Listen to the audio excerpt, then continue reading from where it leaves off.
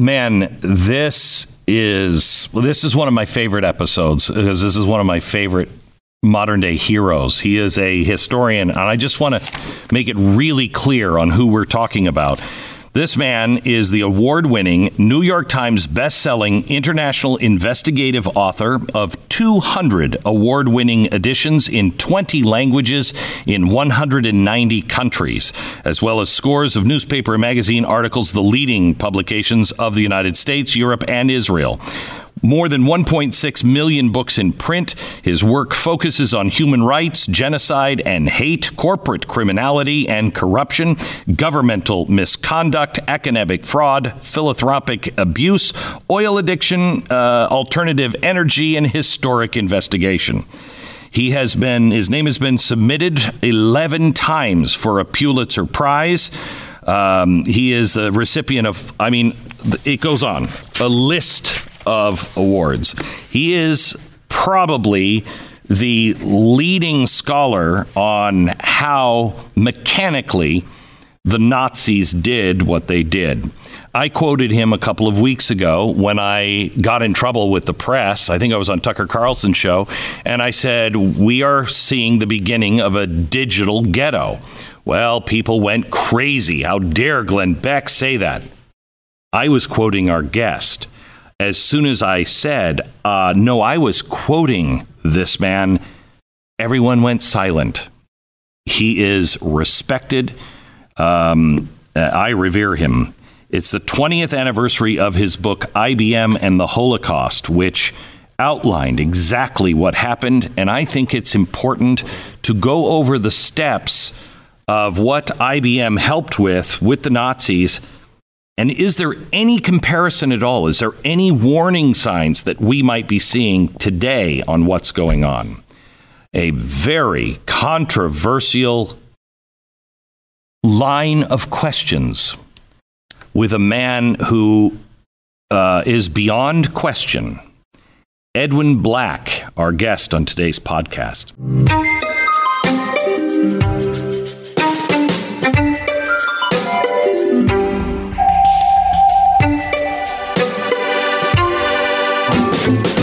Hello, my friend. How are you, Edwin? I'm fine, Glenn. It's good to be back. Yeah, good to talk to you. First of all, happy anniversary. I don't know if this is a happy memory for you 20 years ago when you first released this book, because how long did it take you to research and write? How many years? It took about 3 years from start to finish, but I was aided by a fleet of about 100 researchers. Wow. So we did what would normally take about 10 years in a compressed period of time. So when you released it, I know you felt good about it. You knew you had the research, but how long did it take before the press started coming after you? I don't know if it was 10 minutes or 15 minutes. Basically, it was divided this way. All the press that had been NDA'd and got to break the story on the first day lauded the book, and all the press that were left out of the scoop did not like the book. We obviously couldn't give it to both the New York Times and the Washington Post. We couldn't give it to both Time and Newsweek. And so one major news magazine, one major TV magazine, one network in each country, one network in the United States, and all that was handled by the publishers. Did you know that before it happened? Did you have any idea of the wrath that was going to come your way, not only from the media, but from IBM itself? Well, IBM worked its wrath in a very quiet way. In the 20 years since the book first aired, IBM has never denied any fact in the book. They've never threatened me. They've never asked for any changes. They worked through others by fomenting what you might now call fake reviews. And if anyone goes to edwinblack.com, they'll see a special section on the left called retractions. And there are many famous historians and famous publications which are required to publicly retract. Oh, that's so great. Falsehoods. But, the book has withstood the test of time. So not a fact or a comma has been changed in 20 years. So I want to talk to you about some of the details, look into what the meaning of that is, what we can learn from it for today and tomorrow. But first, just lay out the premise of the book, because a lot of people were involved with the Nazi. Henry Ford wrote a horrible, horrible book during the Nazi period called The Vanishing. I think it was it The Vanishing Jew? Yeah, The International Jew, and it was The World's Foremost Problem by Henry Ford. So Ford, GM was involved. A lot of big companies were involved. What is the difference between that and IBM? Well, that's a very excellent question. First, there were more than 100 major corporations in the United States and England that were engaged in trading with the enemy. So you had a department store in London that was selling selling uniforms to the Nazis. But by the same token, the Nazis already knew the secret of needle and thread. The difference between plain trading with the enemy and 5 corporations, some of which you've alluded to, that were directly involved in the size and scope of the Holocaust. And the first one we discovered was IBM. And that was the first moment when the world realized that a major American corporation was directly involved and complicit in the actual execution of the Holocaust. And in this case, much more than the execution, just the actually the organizing and the co-planning. And thereafter, I discovered that the Carnegie Institution, the Rockefeller Foundation, Ford Motor Company, not just Henry Ford, Ford Motor Company, as you said, and of course, one of the most criminal corporations in the United States, General Motors, were direct allies of the Nazi regime and or were integrally involved in the size, scope, and shape of the Holocaust. Those are the main 5. So I used to know the name of the company because it was kind of seared in my head for a while. I remember going to Auschwitz and looking at the ovens, and on the door of one of the ovens was the logo. I think it said Toth maybe, but it was the logo and the trademark or the patent on that device. And I thought, oh my gosh, you not only knew what you were building, you patented it. Right. And that's an ironic question. Of course, you are correct. And that company actually bid on the business. In the case of IBM, they also ran their name on every punch card. It was Deutsche Hollerith Maschinengesellschaft, which means the German punch card agency, DEHOMAG. They ran a copyright on every matter. And when anyone else tried to print a punch card in Nazi Germany, occupied France, any of the places where its machines were used, IBM actually sued them during World War II, during the Holocaust, for copyright infringement and or trademark infringement. So when we talk about companies that were involved, IBM was, and I've said this to you so many times, the things that Hitler was dreaming of doing, the things that Hitler wanted to do of kill every Jew on the planet, he couldn't do it because he didn't have the technology of today. He would have celebrated the technology that we have now. It would have made his work really a job done quickly.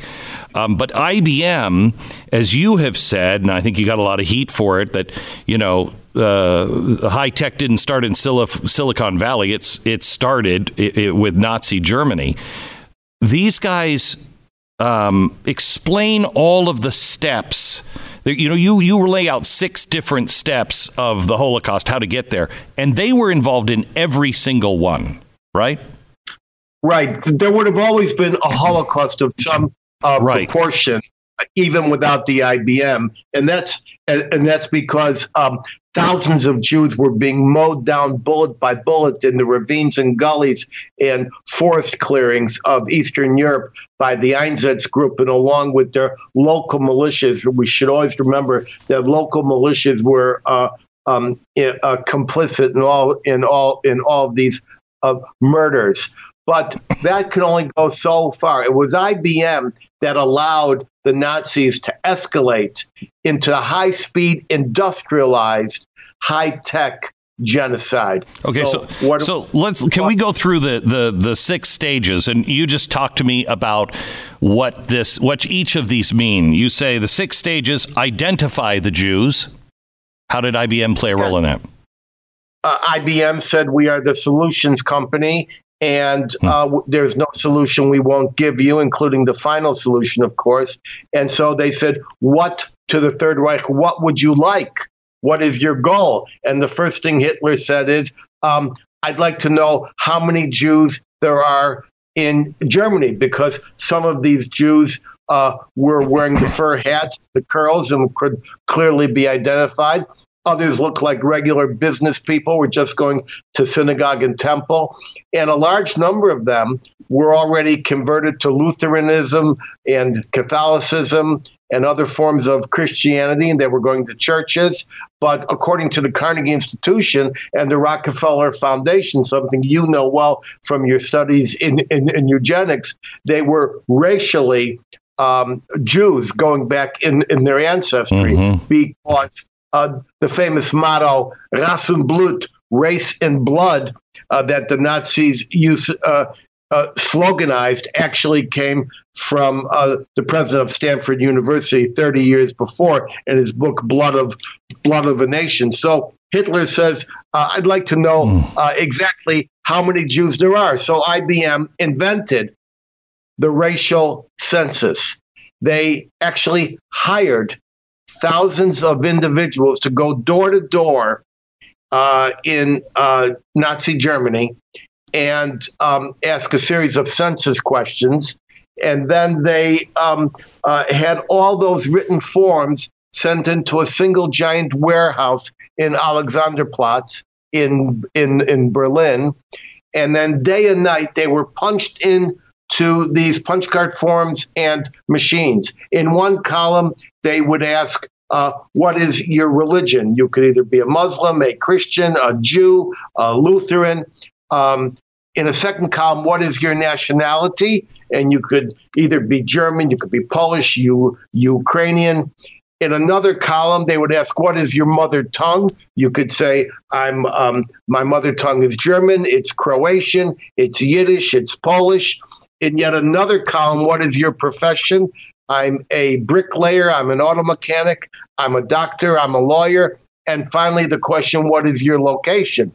And then at the rate of 64,000 cards per hour, instantly, the Nazis finally learned exactly how many Jews of Polish extraction were practicing law in Berlin. Jeez. So is this wait. I don't want to move off this step first.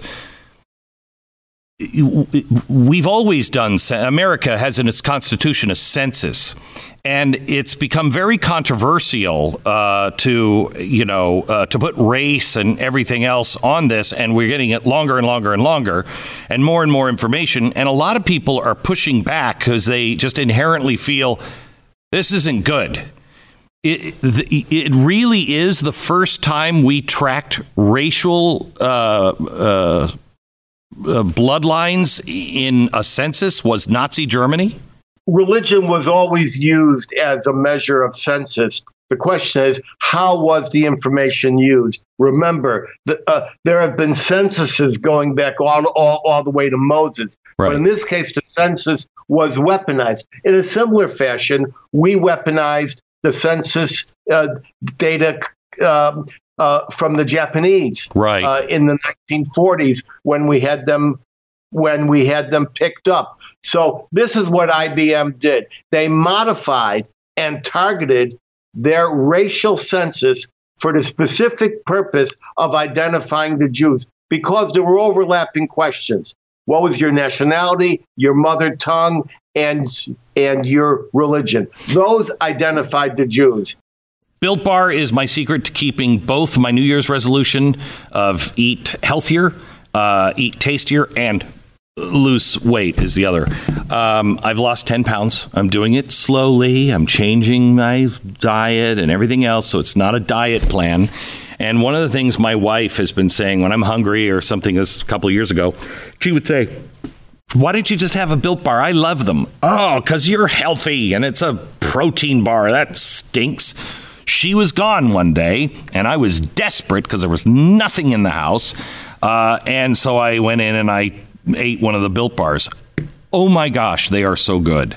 Great for keto diets. They're better than most protein bars. It is really, really good. And the new flavors I just had today, the coconut brownie, chunk brownie, it was delicious. 18 different flavors. Try them. You can now save 20% by using the promo code Beck. 20% off your first box at BuiltBar.com, promo code Beck. Okay. Now, let's go to this. Let's go. Go ahead. And if I could say, it wasn't just one census. There were constant censuses, registrations, over and over again, constantly honing the information, not only, of course, in Germany, but in other countries, because IBM was doing the census everywhere. The IBM Hollerith punch card, this is the system by which IBM invented information technology, was a series of holes that were punched in a punch card about the size of a dollar bill. And depending upon where those holes were punched, you could actually, once it was read through a high-speed reader, identify any information about a person, a place, or a process. Before that time, you could count on your hands and toes, but all you have is a raw number. With this information that came out of these punch cards, these cross tabulations, you could not only count how many people were in the room, how many were blonde, how many were brown, how many had jobs, how many were Jews, how many were Aryans.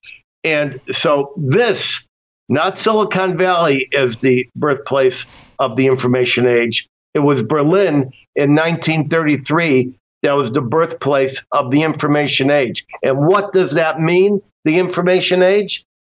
It means the individualization of statistics. Not only could you count, but you could know something about the people you counted. You knew their story. Back in 2007, 6, 7, I talked to somebody who was high up in Department of Homeland Security. And he was telling me about this new technology that they were employing to track terrorists. And he said, we identify the terrorists and then we monitor them. And he said, we can monitor everything. And he said, for instance, if we have a terrorist that we know is living someplace, if his water usage goes down, he said, we then know that he's gone someplace. He's not in there, even though we might have a stakeout. If his water usage, he's not flushing the toilets, he's not taking a shower, we know something's up. He said, then we just look at his circle of friends that we have, on computer and access to. He said, we begin to see if anyone's water usage has gone up by one person. He said, then we can just find out exactly where people are, who's connected to whom. That was in 2000. It was before 2008. I can't even imagine the information. There is literally no place to hide anymore on Earth. if a government takes the technology that Hitler dreamt about and employs that to identify, count, separate, isolate, and round up. And actually, it's going to be even worse than you just presaged because of a topic you probably know about RFID. And soon they'll be measuring the garbage that we throw out, the cans in our trash, in our trash to see what our usage is. And that's literally just right around the corner. Well, they say, and I read this 5 years ago or so, that just by tracking people through their supermarket, hey, do you have a Super Saver card? Yeah, I do. And they can tell which clients or which supermarket shoppers are conservative, which are liberal, which are Jews, which are Christians, just by the foods we buy and the products we buy. We can actually tell, I think it was at the time, 80% accuracy on political backgrounds because of the products we buy, which is insane. But to know that we are being analyzed and grouped at all times is a little disturbing. I believe there was a group of behavioral scientists that they working with the Obama campaign when Obama won twice, and they were analyzing and data mining that information. That's what you just said is the reason I don't get those Super Saver cards, those loyalty cards. In fact, our pharmaceuticals are being reported in a similar fashion. And there is now a grocery chain being operated by Amazon where no money is required. You just walk in, they know who you are. Yeah. They have face rec. And more than just face rec, they're watching you as you pick up a can of peas, look at the label, put the can back, and then pick another can of peas. So they understand the decision-making process. So these decision trees are all now being woven into AI. And so we are approaching a not so brave, but very scary new world. Yeah. All right. So there was step one, and I think we understand that it's happening again. The second step, you say, 6 stages of the Holocaust. Stage 2 is isolate the Jews. How did IBM do that, and what does that mean? Well, the first step was identification, as you say. The second step was exclusion or isolation.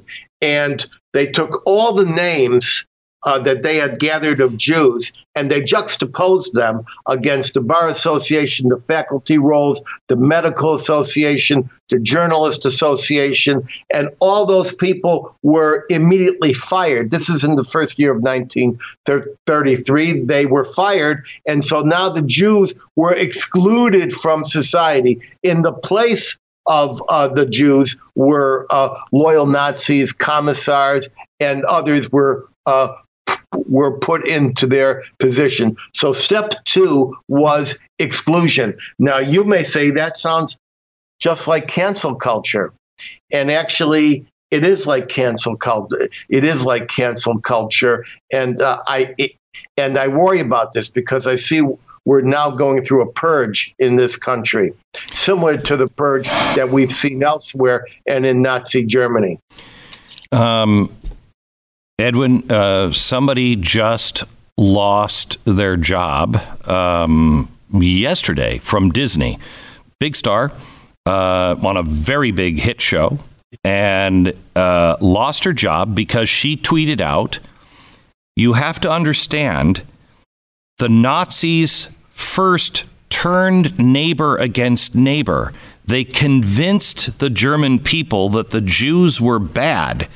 And that's how you originally started to do. You have to teach people that this group is bad and needs to be isolated. And she said, "Isn't this the same thing we're doing right now?" And she was fired for saying that by Disney. I just read that. I think it's extraordinary. there's an extra step to what you just said. It's not only trying to convince people through propaganda, in the case of Goebbels, in the case of things we're seeing today, that an entire segment of the society is bad, but then punishing those who would speak out against it. So, for instance, and I know once again I refer to your eugenic background, since I know that you've studied that topic. Eugenics was public health. Eugenics was pseudoscience amongst doctors. The Jews were said to be carrying a contamination. There was the whole idea that Jews were medically unfit. And so can you imagine if anyone would resist that in Nazi Germany, and there was Twitter and Facebook today that we have, but back then, their information standing up would for Jews or any persecuted minority would be considered medical misinformation. Well, I know that I don't know when it started, but it got so bad that if you even went to the window, if you heard a skirmish outside, your neighbors were being escorted into a truck forcibly. If you even came to the window and looked outside, you could receive exactly the same punishment. So they eventually scared everyone into compliance. You wouldn't speak out against it, and you were encouraged to participate. But if you even recognized it, you would receive the same fate. But people miss the step that, one of the best police forces in Poland actually became one of the most brutal in killing the Jews out in the woods and hunting them down and burning whole villages with people trapped in their houses. They were ordinary men at one point, but the propaganda and the pressure and the fear turns people into monsters. It was said during the Stalin era, during the purge there, how do you create terror? Not only by punishing the guilty, but by punishing the innocent. Mm-hmm.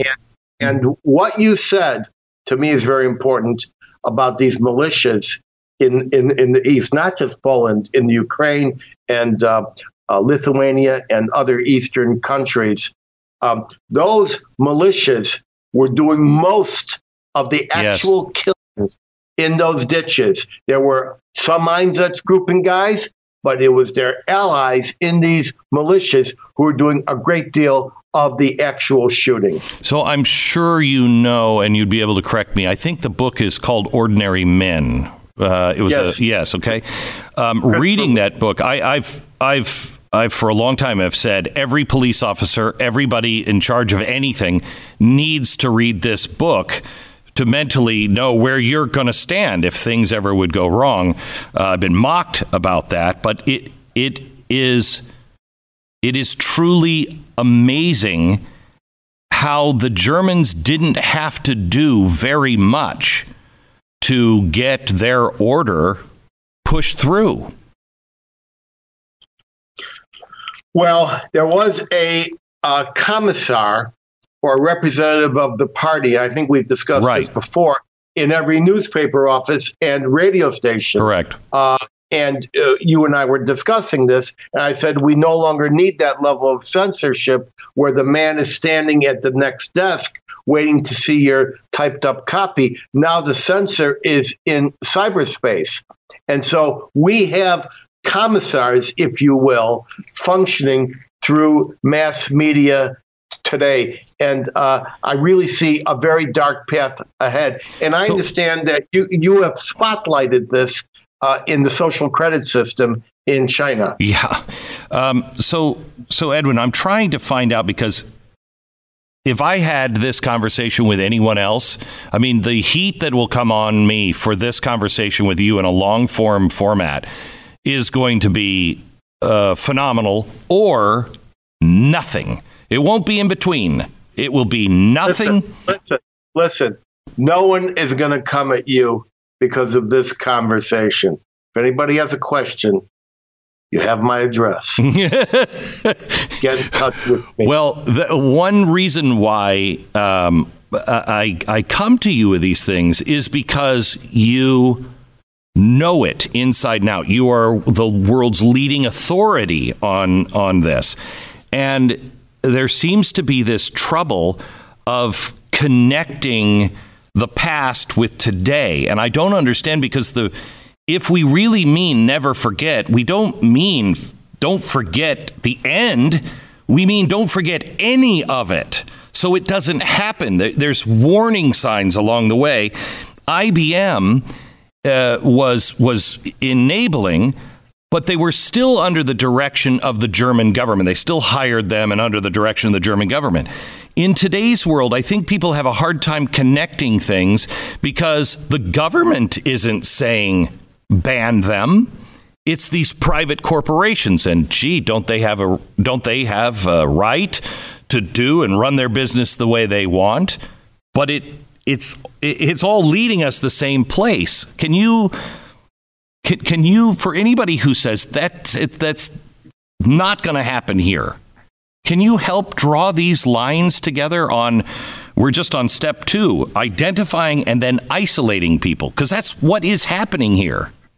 Well, if I could say, just to append what you said, it wasn't so much that the Nazis were giving the orders to IBM in Germany or New York.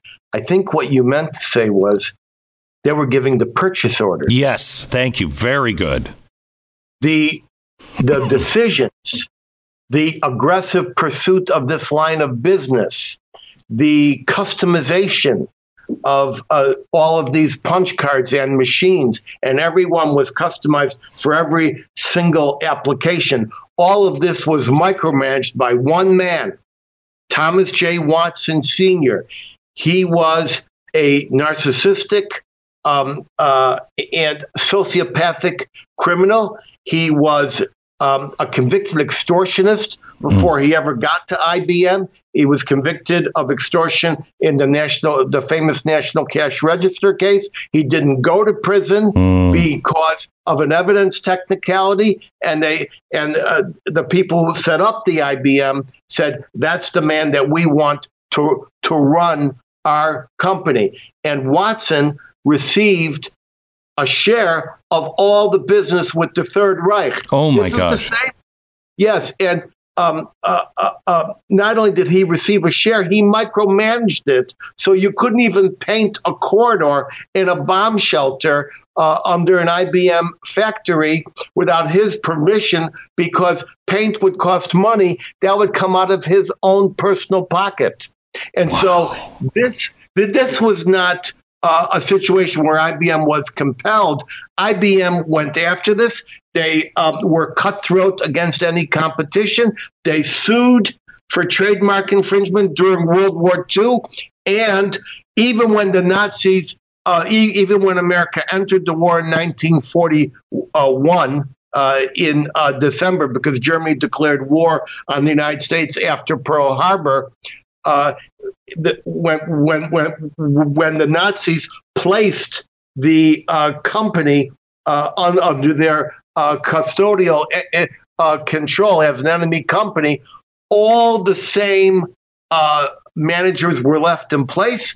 They were all working with IBM through intermediaries in Portugal, Switzerland, Sweden, Vichy France. IBM senior executives, including their top lawyer, were in Berlin in 1942 executing secret orders to move the equipment around. This was IBM making a conscious decision to go after this line of business. I read a lot, and I much prefer now listening to podcasts and listening to books on tape. I use Audible all the time, and a lot of those times I am awake and my wife is dead asleep next to me. And I hate Apple earpods because they're so uncomfortable. Let me tell you about Raycon. Raycon come in a range of stylish colors if that's what you need, but the comfort, the in-ear fit is really, really good. Noise isolating, and they come with really soft pads that you can change out for your size ear. They perform really, really well. Water, sweat-resistant construction, Bluetooth that pairs quickly, seamlessly. They go for 6 hours of playtime. I mean, it's great. Unplug. Raycon. They make great sound available in very stylish and comfortable ways. They're offering 15% off all their products right now. Just go to buyraycon.com/Glenn. That's how you get the 15% off. It's buyraycon.com/Glenn. Well, I know that you have exposed, and it's one thing to think about that and to think that Watson had dinner with his client, Adolf Hitler.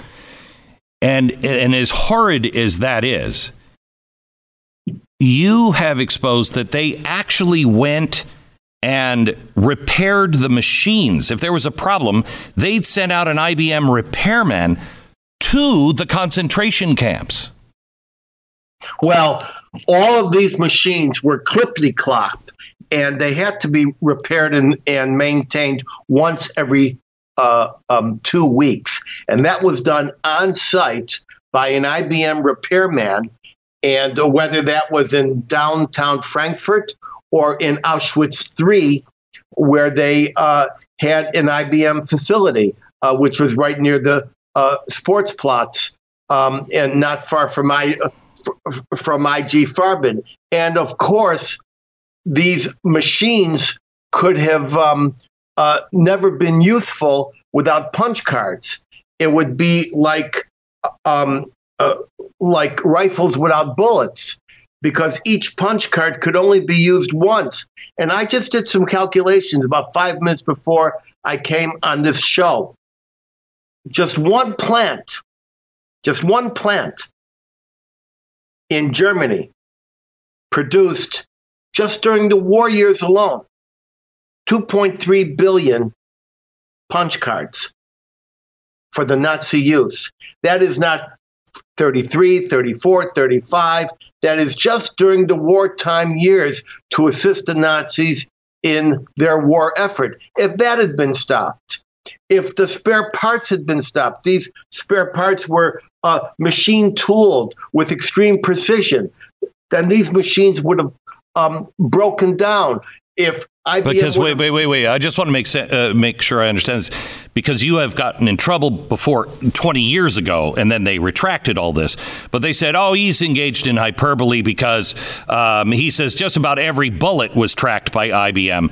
What you're saying here is the evidence of it, that they would track all the machines, all of the bullets, all of the transports of everything, not just people. We know that the Germans were meticulous record keepers, but IBM was their clerk, if you will. And so if they didn't have IBM, if they weren't using that system, these machines in the war machine would have broken down. Is that what you're saying? Well, it isn't that they tracked every bullet. They tracked every shipment of bullets. Right. And so, and I know that there's a lot of emphasis on all on these few negative reviews and criticism that I got, but you must understand, virtually an entire world supported me. Oh, I know. Jewish organizations within most of the media, colleges. No, Edwin, I didn't mean to imply otherwise. You are the world's leading scholar on how all of this happened. So I'm just bringing it up because I wanted to understand that they couldn't make these things. They couldn't have shipped them, or things would have broken down, because when there was a repair needed, when there was a scheduled repair, it was all done through the punch card system. That's right. Okay. And as you go on in your 6 levels, you'll find out that this becomes even more odious on keeping track of things.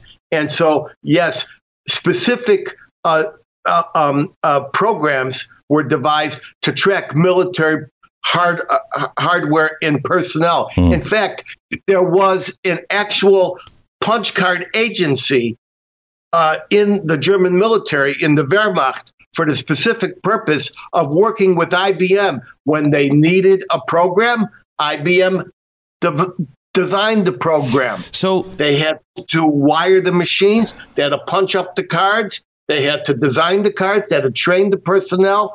It was all a multi-step process. None of it could have been possible without the specific instruction and permission of Thomas J. Watson. I can't believe I'm saying this in America, but I have to. Let me ask you a dangerous question. What's the difference between what was happening in Germany when IBM was starting and they were working and they were rounding people up and identifying? What's the difference between them and companies like Facebook or Google that are working currently with the Chinese to track, identify, and help scoop up people, the Uyghurs, and put them into camps? We have yet to investigate exactly what the role of American high tech is in the genocide now being committed against the Uyghurs. This much we know. The social credit system, the Skynet system, the FaceRec system, the system which you and I both know, which needs to be further investigated. And I'm actually turning my attention to the Uyghurs right now. Good for you. So the question is American high tech involved in that? And if that should emerge, it'll be a war crime. It'll be a crime against humanity, and there will be an accounting. We have yet to see if any of that's true. Okay, let me take you to the next step, and that is exclude them, which we talked about, seize their assets, and then put them in ghettos. Tell me how IBM... Identification, exclusion, confiscation. All right? We've identified them. We've pushed them out of their jobs. Now we're going to take their money. How do we take their money? All the banks in Germany are running on IBM punch cards. All the savings institutions, they have these names. They cross it and tabulate them against the professions. Now they cross-tabulate those against the financial institutions. You immediately apply a 25% flucht tax or a flight tax against these accounts. You start to penalize them, criminalize them, and eventually to organize them. And the Jews are pauperized. So isn't this, again, help me and correct me where I'm wrong, but isn't this already in place here? And now I'm not saying it's an organized practice, but you can't go into a bank and pull more than $5,000 out at a time without being reported on. If some companies like MasterCard have decided they're not going to do financial services for this company or this company or this company, and there is talk that if we don't turn this around, if we don't stop this, you're going to see financial services turn and exclude people in certain categories. So in other words, if you're dubbed a violent extremist, you have no access to any financial institution. For the ones that have already been done, gun manufacturers, if you are selling or buying a gun in New York, the governor has already said there's going to be more inspections and more inspectors at your bank every year because we think something's hinky with the gun manufacturers. And some of these financial institutions have said we're not going to provide any services for them. There are two sides on either end of this corridor that you've discussed now. What the Nazis were doing was confiscation. They were grabbing the assets. They already excluded them. They were pauperizing them through exclusion and then confiscation. They took their money. They penalized them. They taxed them. They Aryanized them. What's happening in the United States is people are being excluded. So we have not yet come to confiscation. Correct. There's a gap. Now, whether we do have, what do we call that? That confiscation that is going on. It was started in the 1980s, and it's got out of control in some cities where they could just you're pulled over and you've got cash in the glove box. The police can take it and have in some places. We know of a guy in Virginia that had a store. They came in, took the cash, took everything, and said, "We think this is illegal drug money." He didn't even go to court, never got his money back, lost everything. So there are some cases, but it's not a government policy.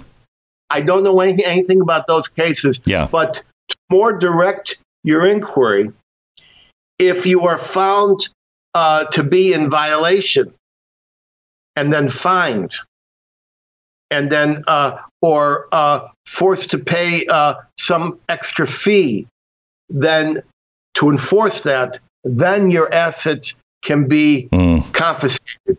And so what we need to watch now is whether we're going to see special taxation, whether we're going to see special asset seizures, whether we're going to see a differential in taxing procedures from one neighborhood to the next because of one status. We're a long distance away from that. But in the 21st century, being a long distance away happens tomorrow. At the speed of light. All right, so the next one is put them in ghettos, and this has caused a big headache for me in the press because I quoted you, and everybody said, Glenn Beck is crazy. Listen to what he's saying. And then when I pointed out, I'm quoting Edwin Black, all of a sudden everybody shut up. But we've talked about the literal ghetto and how today there is a digitized ghetto that if Facebook and Google and everybody else wants to cut you off and not provide any services for you, does your voice even matter anymore? Or are you behind a digital wall? Explain. Well, it's funny. I looked at one of the articles in the Jewish media that dealt with your being attacked for using the digital ghetto, and I checked, and they were one of the newspapers that originally ran my story in 2018 about a digital ghetto. So as is now, I won't mention this particular LA paper. So as is well known now, I was making a keynote address at Holocaust Day observance in the Detroit Rotunda, state capitol, the governor's commemoration. And at that time, I introduced the concept of what I called the algorithm ghetto or the digital ghetto. And that is where you'll be screaming from the rooftop and no one will hear you because you've been excluded by the Googles, the Facebooks, and the Twitters. We've now, as a result of the server disconnects, we now see that you will not only be not heard from your rooftop will be taken away. And I think that this is an extremely significant move. And as Apple and Google, as I told you before, make these types of decisions, Apple could say, well, you're using our phone. We're going to disconnect that. Google could say, Edwin's using an Android phone. We can disconnect that. Pretty soon, they're going to be able to disconnect the cars. Apple is working on a car.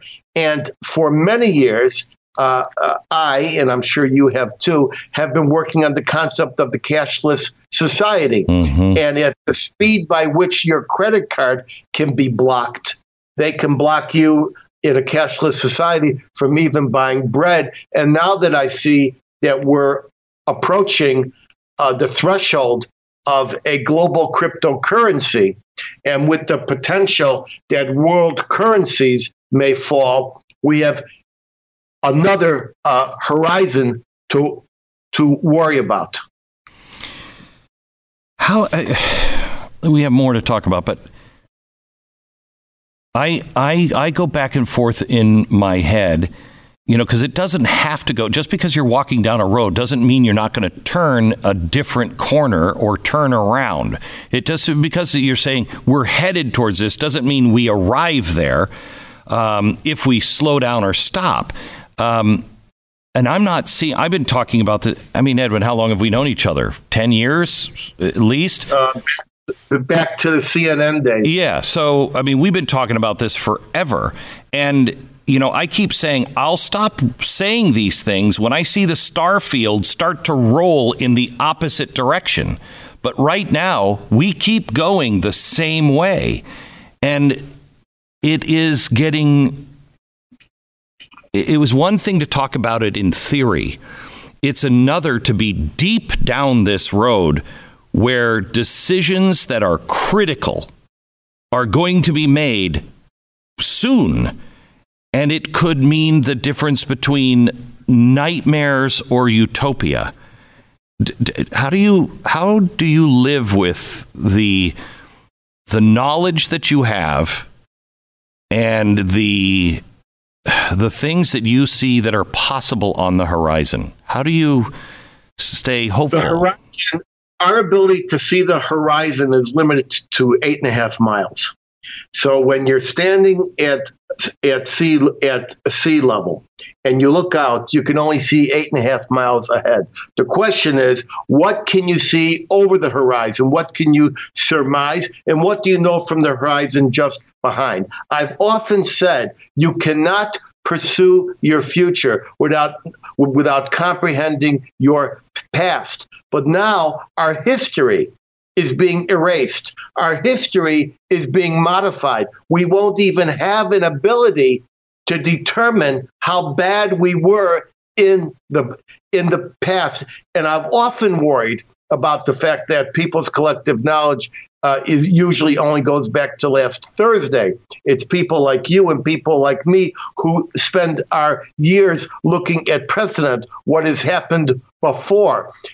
So for me, the torment of society is full-time employment. The nature of how bad it can be is a day and night, 24-hour-a-day challenge.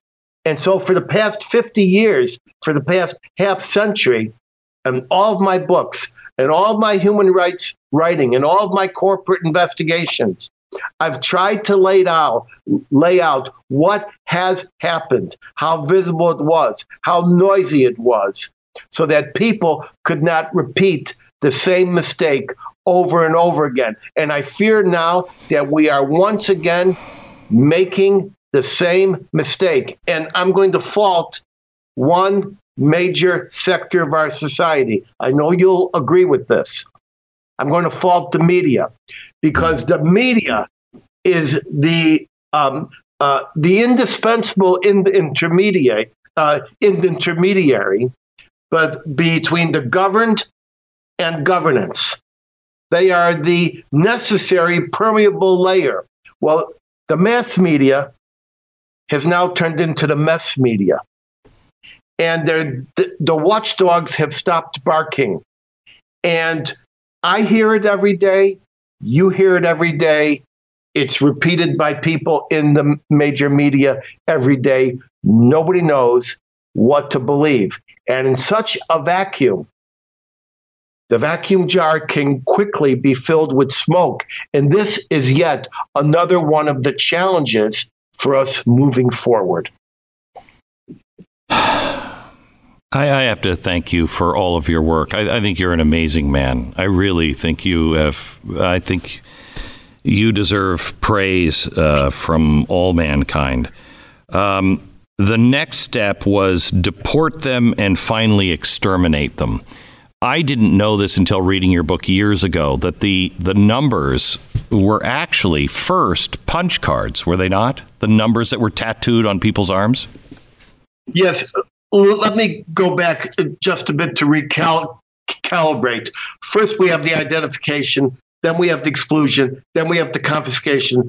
And the fourth step out of 6 is the ghettoization. One day, all the Jews who have been identified, excluded, isolated, are instructed to move across town, into these World War I slums, which will become ghettos. It's 8 families to a small apartment.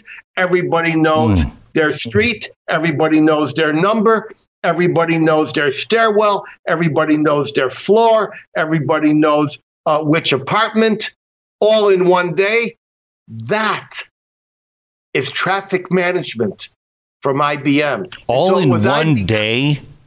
Of course, that's how the ghettos were operated. Now, maybe it took 2 days, but the point is it was one mass movement, and people were scooped up and forced into these ghettos. Then, of course, the ghettos were fenced off and later bricked off. So ghettoization was step 4.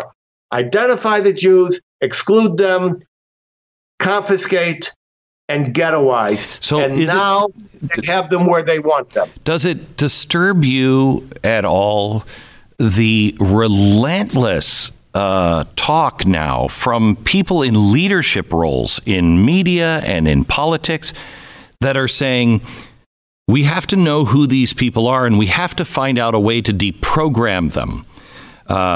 And, you know, at some point in a free society, you have to accept that not everybody's going to agree with you. And you have to go on the battlefield of ideas, as Washington said, every day. And you fight it out in the battlefield of ideas. But if you think that you are so right and everything you believe is the only way, and the people over there have nothing to teach me, and I am taught that this is a life and death situation. The planet is going to be destroyed. Everything is going to be destroyed. These people are haters. At some point, you have to exclude them. You have to put them into a ghetto, and then you have to either re-educate or exterminate. And I'm so afraid that either all humans are capable of this.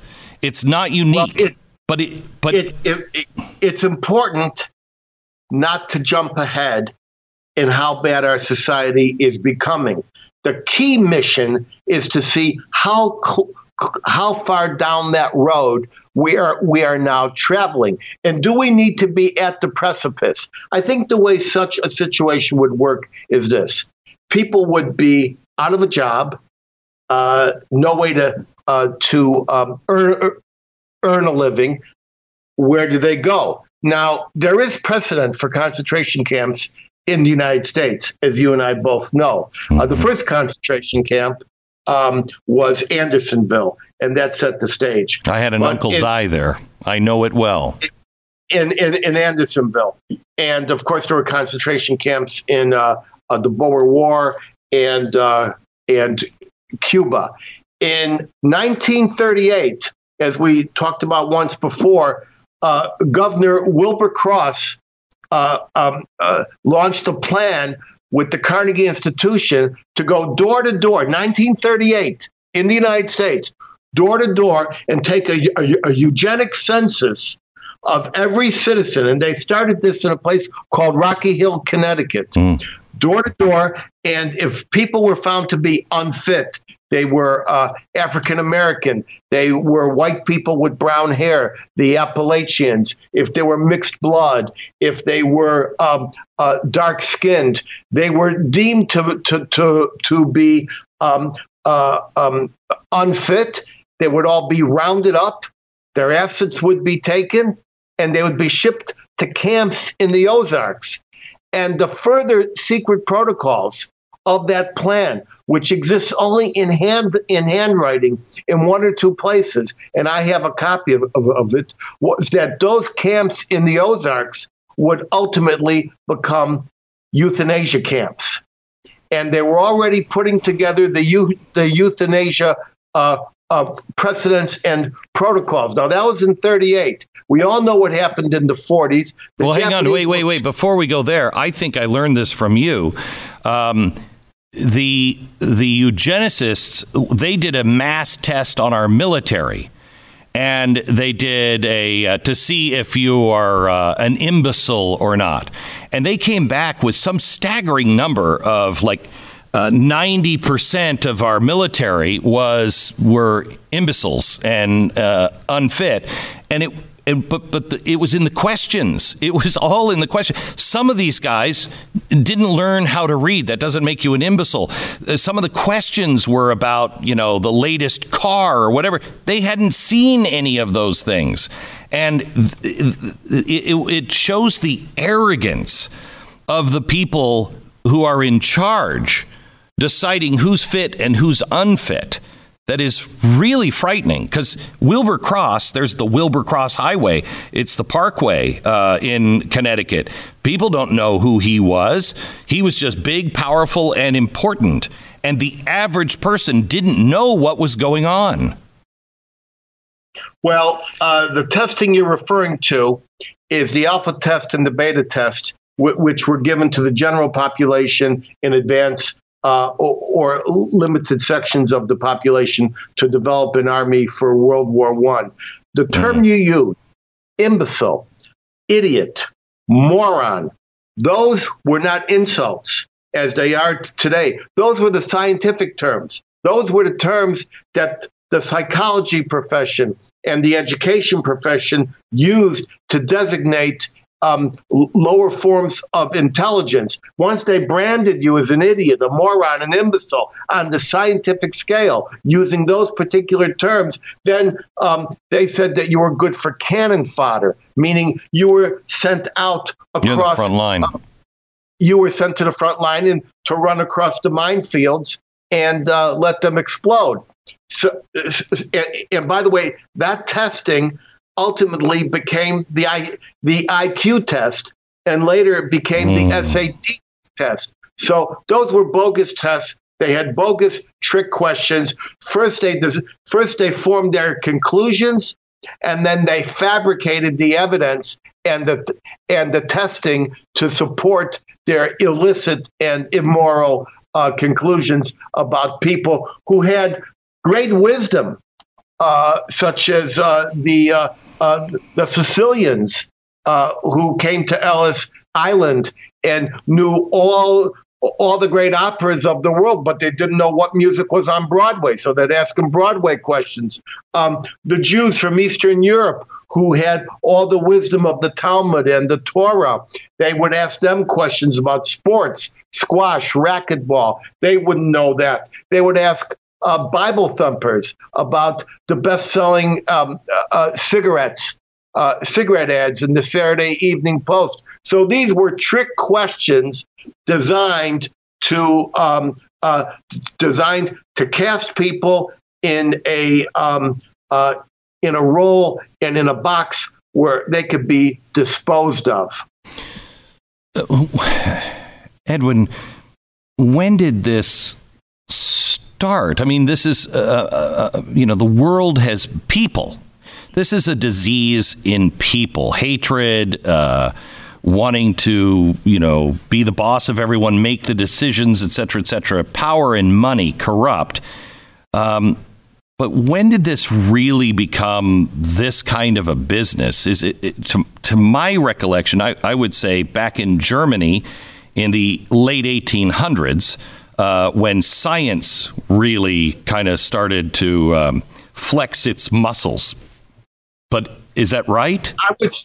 I would say it was we saw the most advancement in organized raceology in the 19th century.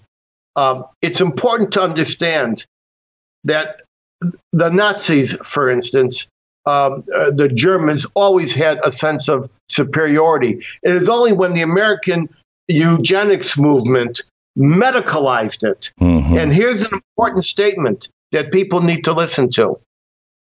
When medicine meets politics, the infection of the body politic can be irreparable. And when you speak about utopia, yes, they were utopians.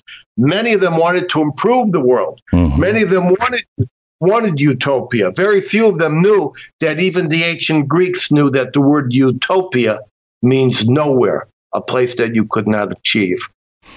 By the way, behind Edwin right now is a poster of War Against the Weak, and it's all on the eugenics program, and it is so valuable. It is, you will read that, and you will not believe what has happened in our own country, and things like a blood test or a marriage license. When you see where that came from, it changes everything.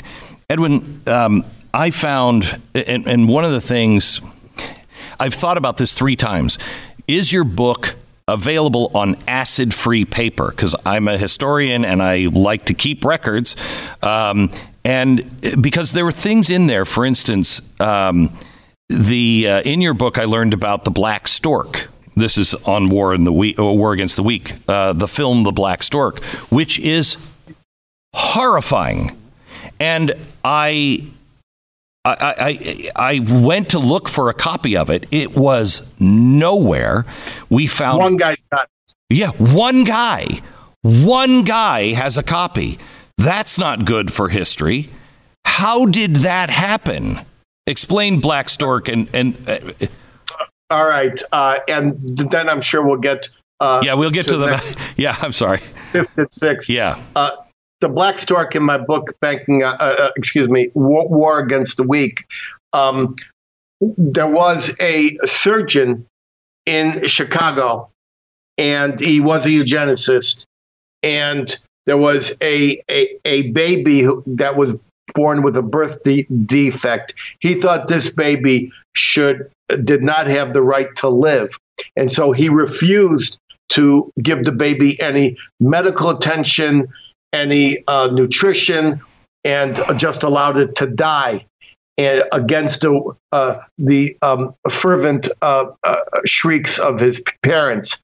This guy was celebrated, and they even made a Hollywood film about it called The Black Stork, where if you really love your baby, and he's you'll kill your baby, you'll kill him and relieve him of the duty. Of the curse of living on this earth. It was actually the same thing that drove Margaret Sanger in Planned Parenthood, because she referred to the unfit as human weeds. And she loved humanity so much that she wanted to save it by eliminating 2/3 of the people on planet Earth. And we need to really understand that some of this comes from a place of hate, and some of this comes from a place of monstrous Frankenstein love and trying to make a better place. But trying to make a better place in your own image is attempting to steal the show from God. Well, as we go back to the Holocaust in the 6 stages, I think that's where people get confused. The German people got confused. They saw the imagery, they saw the pageantry, they were people that were humiliated, they had lost their faith, they had lost everything. And somebody comes in and puts on a very good show and says, hey, we're going to recapture the glory. And so a lot of people went for love of country. But the most important thing was the hatred that was compelling Hitler to move on. And many of in his upper circles that made the Holocaust, his insane writings in Mein Kampf, actually come true. We are now ghettos. Deport them and exterminate. So let's go to deport. Well, the Jews have been identified. They've been excluded. Their money and assets have been confiscated. They've now been confined in these ghettos, ghettoization. The 5th move is deportation, meaning throw them into trains and send them to concentration camps. And here, once again, all the trains in Germany and Europe, or most of Europe, were running on IBM punch cards. The railroad business was the single largest sector for IBM's business over there.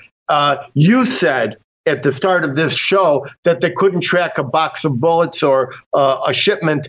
They couldn't track a boxcar in under 2 weeks without an IBM system tracking it. Not only was I able to discover and exploit those documents, I was even able to locate one of the men in Krakow who was at the depot working with the IBM subsidiary to send these trains back and forth to Auschwitz. And I questioned him, and he gave me information on exactly what IBM did. And so deportation by this IBM tracking, just the right number of Jews would be put into the right number of boxcars. They would be sent over a 1 to 2 day journey, like my mother was, and they would arrive at the concentration camp, and within 40 minutes, generally speaking, unless there was a problem on the track, they were smoke. They were dead. And this type of metering is what the IBM traffic management did. Remember, millions of people went in and out of thousands of Nazi concentration camps and subcamps. But the one-day capacity of all the camps put together was 235,000. And so the IBM system kept track of the populations, how many could be used to work, how many could be, how many had to be fed, and all this information was delivered once a week by motorcycle to the IBM tracking center called D2. It was the SS department D2 in the T-shaped building at Oranienburg. At least 24 machines calculated this stuff out. And so the Nazis were able to keep track of every camp and subcamp through this deportation method. And then the sixth realm is actual extermination. There was an IBM customer site in every concentration camp. The name, some had machines, some had sorting systems, some had just card identification systems. In Dachau, for example, it was a 2-story concrete blockhouse right across from the main gate. In Mauthausen, it was across from the parade grounds. In Buchenwald, it was not far from one of the mess halls. In Auschwitz, it was in Auschwitz III near the sports field. And there was the name of this IBM customer site was the Hollerith Abteilung. That means the Hollerith department. And all these documents about the death lists and the prisoner transferred are all stamped Hollerith or Fast, processed by the IBM Hollerith system. And that's how we knew that we had, in fact, I've got one right here that I've got from my show. It's right here. And you see, it's just pencil and paper. Who would know? But up here, it's got a stamp. And that stamp says Hollerith or Fast, registered by the IBM system. And so, by this method, the Germans were able to control the population, kill the population when necessary, and IBM even devised the extermination by labor campaign, where they would take all the professions, I'm a bricklayer, I'm a doctor, I'm a tradesman, and match those up against the slave labor needs, work them to death, and at the right time, the Jews are coded 8, and gas chamber is coded 6. Did the government know about the connection with IBM, and why didn't we put a Raoul Wallenberg? I know you know who he is. Why didn't we ask for a Wallenberg to go in in as IBM and just throw some wrenches in the machine? Did we know? Two responses. One, we knew. When I say we, I mean the President of the United States. Watson and FDR were great friends, and every time Watson went to Germany, which was common, he would send a note to the White House and saying, I just want you to know I'm going to Germany and wish me luck or give me congratulations. Second, Watson went to Germany in 1937 and got a special award from Hitler, which was invented for him, the German Eagle with Cross, for, quote, service by a foreigner rendered to the Third Reich. And it was said to be the biggest banquet in the history of Berlin. It was miles and miles of festivities. He led the entire U.S. Chamber of Commerce to go there to try to convince them to keep working with the Nazis. So we knew at all times. In fact, when we entered the war and when we made it illicit to communicate with Nazi Germany, the FBI was investigating Watson and IBM for working with the Nazis, for moving Nazi spies around here and there. Tell me the end of his story. Please tell me there's a happy ending where he's in prison, or he is at least he doesn't leave this earth with accolades. What happened to him after the war? Anything? Please. There's no happy endings with me. What? No happy endings with me. He died a millionaire. His name was glorified. His crimes were forgotten until I resurrected them. Good for you. His legacy was turned into a game show gizmo, Watson. And all Is that who Watson is named after? Of course. Oh my gosh. Oh my gosh. All these Watson smart cities and smart medicines and smart everythings are named for an unindicted war criminal, Thomas J. Watson. Watson, not not a game show joke, but an actual man who was involved in the mass murder of millions of Jews and other Europeans. Can I ask you a question on a story that I saw this week? It was, I think in Poland. I can't remember where it was. But a 95-year-old woman was tried in a juvenile court. Do you know this story? Sure, because if they committed crimes if these Nazi collaborators were juveniles or under the age of 21 when they committed their crimes under certain laws and procedures, that is where they must be tried. Right. So, tell me this, because I have a real hard time with this, because I'm seeing what's happening to our youth right now. And what's happening to our youth right now is we're being split. There are those who believe in one ideology and others that believe in, the Constitution. And there is a real war in our children's minds in schools and with media.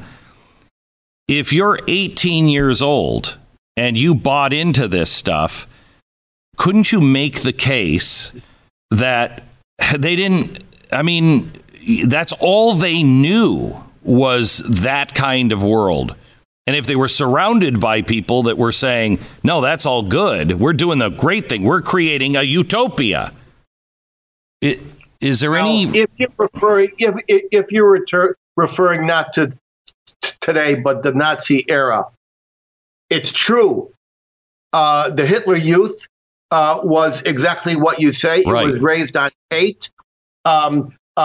So not only from the moment they were born, but they grabbed them early in their teenage years, in their preteen years. I mean, turned them against their own family, their parents. They turned them against their own family. But under the war crimes, under the crimes against humanity that you have spoken of, there is a sharp line between just hating and being misinformed and being biased and actually pulling the trigger. Mm-hmm. However, it's important to understand that war crimes are not only against those who pulled the trigger, but those who instructed or made possible that the trigger be pulled. And for this reason, the Genocide Treaty says that the people who will be guilty of genocide are not only those who commit the acts of genocide, but who are, quote, complicit in genocide. And one of the subsections clearly states whether they are public officials or private individuals. And for this reason, we see not only mass murderers and camp personnel being tried for war crimes, we see journalists.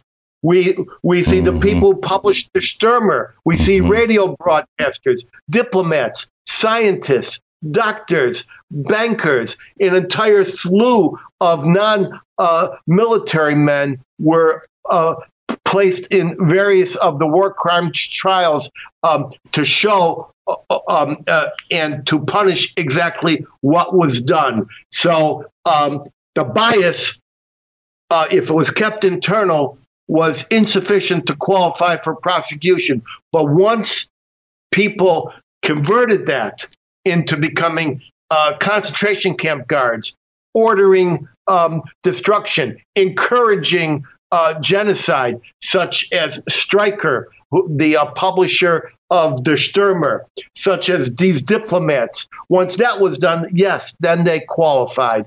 And so those people are being tried today when we find them. So let me go back to the list and let's wrap this up with this.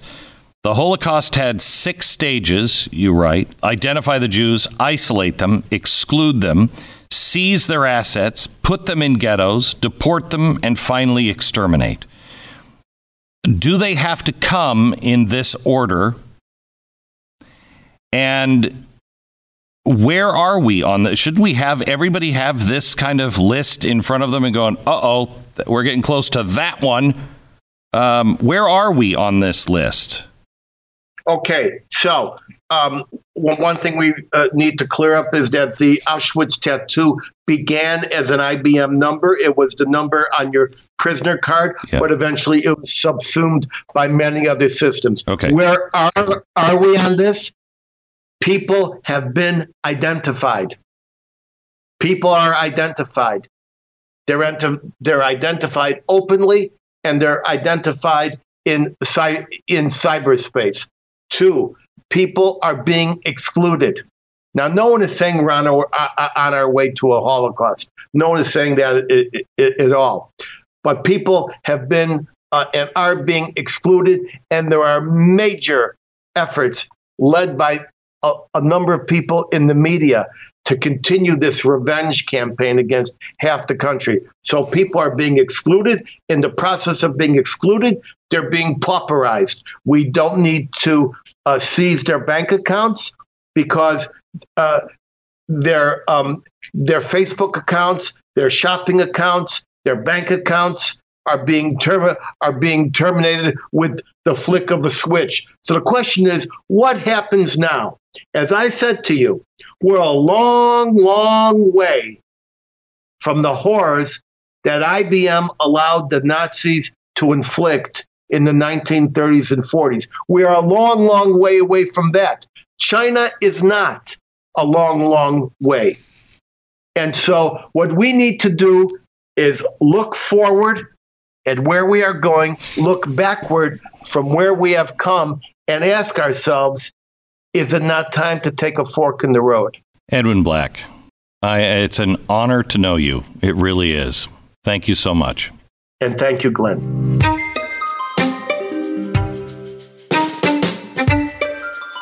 Just a reminder, I'd love you to rate and subscribe to the podcast and pass this on to a friend so it can be discovered by other people.